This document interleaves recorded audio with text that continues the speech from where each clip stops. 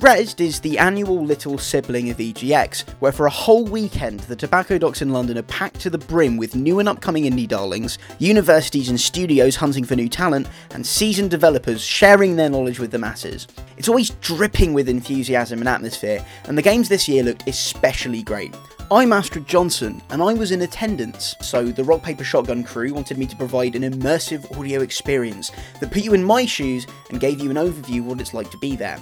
So let's crack on and allow me to take you on a journey to see the weird, wild and wonderful of EGX Rezzed 2018.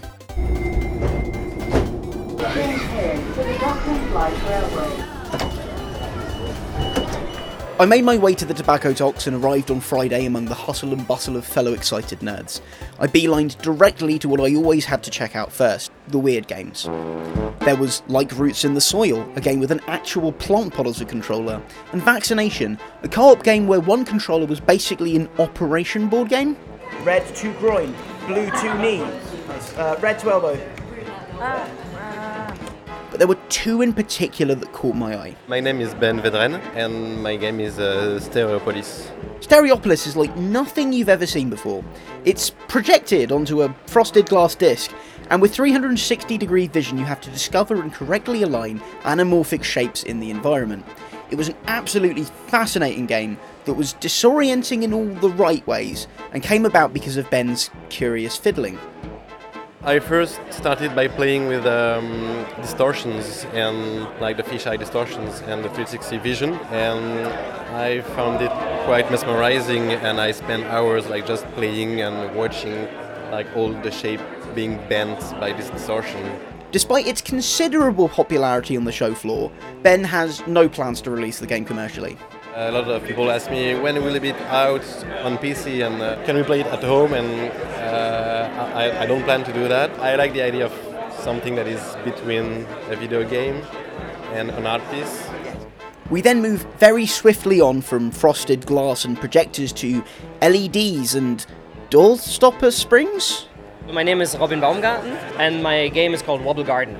Wobble Garden is a pretty unconventional game from the creator of last EGX's Line Wobbler that almost bridges the gap between board and video in a way both similar and dissimilar to Vaccination. It consists of an array of door stoppers, each circled by a ring of LEDs, that respond to touch and to being springed, making some pretty funky sounds in freestyle mode.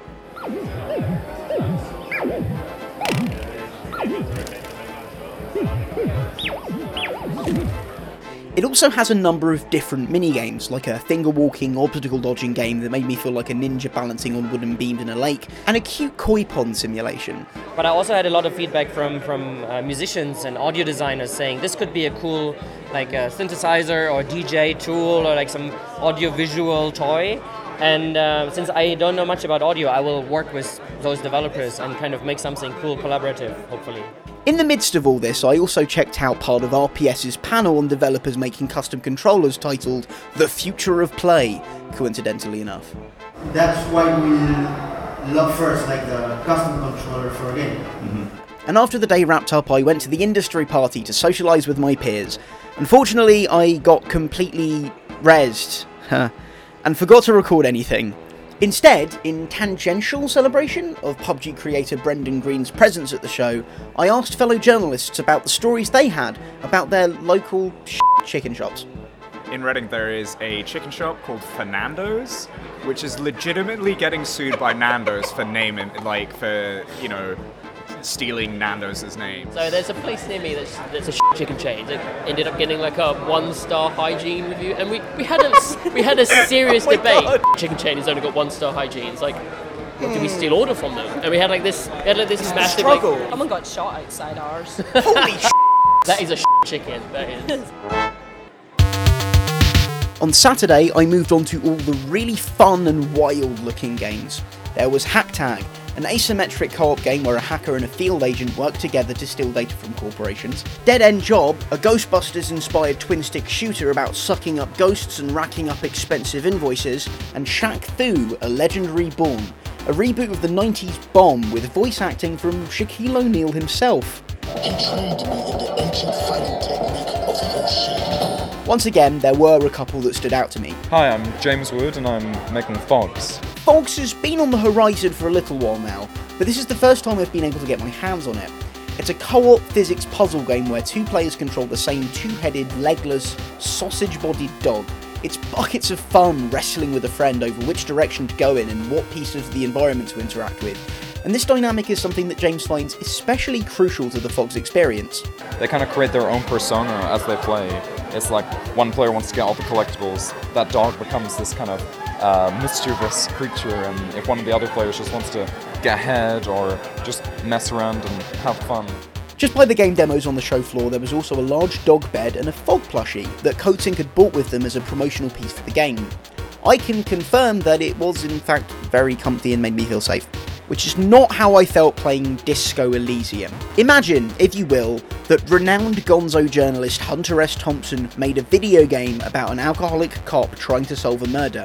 That, my friends, is Disco Elysium. It's a point-and-click RPG with writing that blew me away, a gorgeous and almost painterly art style, and the best narrative tone setting I've ever experienced. The first 10 minutes of the game are your inner thoughts debating with each other over whether to die in your sleep or wake up and experience the pain of reality and a probable hangover.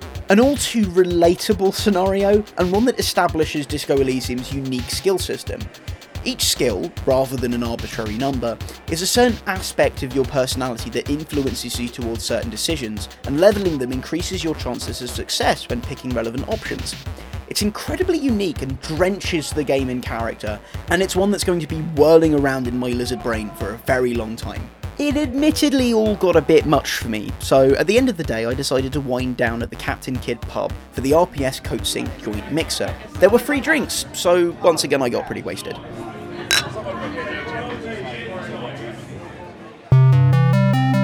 On account of it being the last day, I spent Sunday playing some beautifully evocative and wonderful games like the pretentious I Am. There were a lot of beautiful experiences over the weekend, but there were, of course, a few highlights. I'm Ole Torbo, and the game is called Above.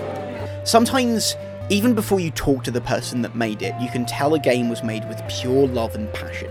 Above, a plain adventure game, is one of them. You're a woman in a flooded world on a quest to find your brother, and to do so you craft, upgrade and personalise your own 1930s era aircraft. Flying feels incredibly relaxing, and it's clear that a lot of thought went into that experience. This springs from a deep fascination with planes and flying in general. I mean, they're just amazing vehicles. It's also a lot about owning this plane and actually experiencing flying around, you know, the feeling of the freedom of flying around. After finishing the demo, Ole gave me a small laser-cut build-your-own-plane kit, which I obviously immediately put together. Okay, so I'm building the plane that I got from the Above developer. Apparently it's going to be a tight fit. Try not to break any of the actual parts. Brilliant, there we go, made a little plane. Played a good game, made a little plane. But Above wasn't the only game I played with love clearly infused into the experience. My name's Kerry, and I'm here with Haiku Adventure. Haiku Adventure is a stunningly peaceful, point-and-click adventure game with an aesthetic inspired by Japanese woodblock printing, about a man on a journey to write haikus. The developers have a real passion for both these art forms. It's an amazing art form from Japan, with these incredibly beautiful layers of ink, and they often create these beautiful landscapes.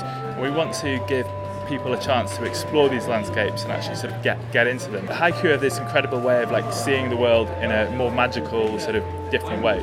I'd like to conclude by talking about Bitsy Boutique. It's a selection of 200 games made in the Bitsy engine, a really simple tool for creating short narrative experiences. Its collection was compiled by Mark Wonnacott, themselves a Bitsy Games developer. The inside is like a pocket chip, which is basically a kind of Raspberry Pi cross with a Game Boy. So I had one of those. I thought I wanted to put it in a jewelry box or something, and there was some nice treasure chest kind of thing. So I thought, yeah, we'll get that. And I used a Dollhouse tutorial to do the curtains. And some of the games were great, like Current Mood by Quantum Sheep, that saw you exploring the Hall of Moods. I think Bitsy Boutique is an excellent metaphor for EGX Rests. It's a huge concentration of talent, passion, humour and love, all tied up in a neat and aesthetically pleasing package. There's a real sense of camaraderie and collaboration about the Tobacco Docks halls whenever I'm there, and it's an experience that, despite being quite exhausting, I can never get enough of.